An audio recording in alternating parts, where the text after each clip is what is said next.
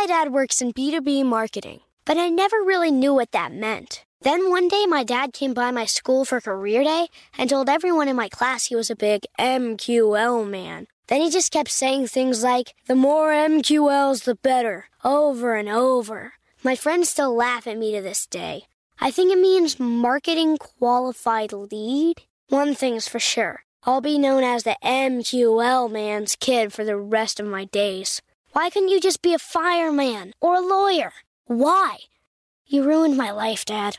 Not everyone gets B2B, but LinkedIn has the people who do. And with ads on LinkedIn, you'll be able to reach people based on job title, industry, likelihood to buy, and more. Start converting your B2B audience into high-quality leads today. We'll even give you a $100 credit on your next ad campaign. Go to linkedin.com/customer to claim your credit. That's linkedin.com/customer. Terms and conditions apply. LinkedIn, the place to be, to be.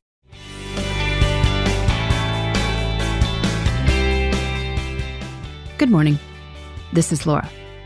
Welcome to the New Corner Office, the podcast where we share strategies for thriving in the new world of work, where location and hours are more flexible than in the past. Today's tip is to give a new workplace a try: your own parked car. If your house is just too loud or distracting, your car presents a reasonable alternative. Now, I know that in normal times, plenty of people work in their cars by taking calls during their commutes. This is not really a great idea. The data on distracted driving are pretty grim. If you need to take a call, pull over. But I do understand why people tend to take calls from their cars, even beyond the perceived productivity boost of multitasking. A car is enclosed and generally pretty quiet. It's also private, so no one can overhear a conversation. If you're working from home, you can capture some of these benefits by working from your own parked car. If you stay parked in your own driveway, you can probably use your house Wi-Fi. Now, I will put in here the obvious caveat that if you're running the car for the air conditioning in summer, you should not be in your closed garage. But if the temperatures are moderate, so you don't need to run the car, then you can work where you want. If you do need to run the AC, make sure you're outside. Some libraries have kept their Wi-Fi going while they're closed, precisely so people can park in their parking lots and work. In any case, if the kids are being loud, but they're old enough to leave unsupervised for a little bit, or your spouse is on kid duty, try using your car as a secondary workspace. Just bring your laptop and phone out there. If you'd like, you can drive to a nearby park for the scenery, or just stay put. Move the seat back so you can angle the laptop in there, or prop it on the center console. Bring snacks and a drink, and you may not need to emerge for a while. This option might be especially useful for people in small spaces who are trading off childcare duties with a spouse.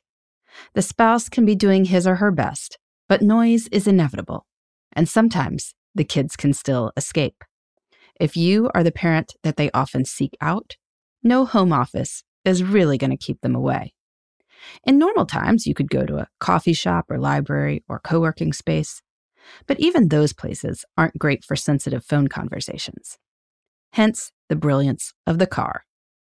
I made use of this the other day when someone was interviewing me for a podcast. I normally record my own podcast episodes at night after people are in bed, but other people have different schedules. In any case, I set myself up in the parked car in the driveway and enjoyed the quiet. Well, for a while. Then my neighbor began mowing his lawn. I guess silence is never guaranteed, but at least sometimes it's a little more likely than others.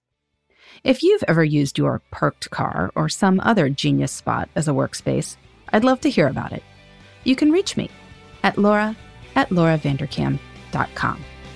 In the meantime, this is Laura. Thanks for listening, and here's to succeeding in the New Corner Office.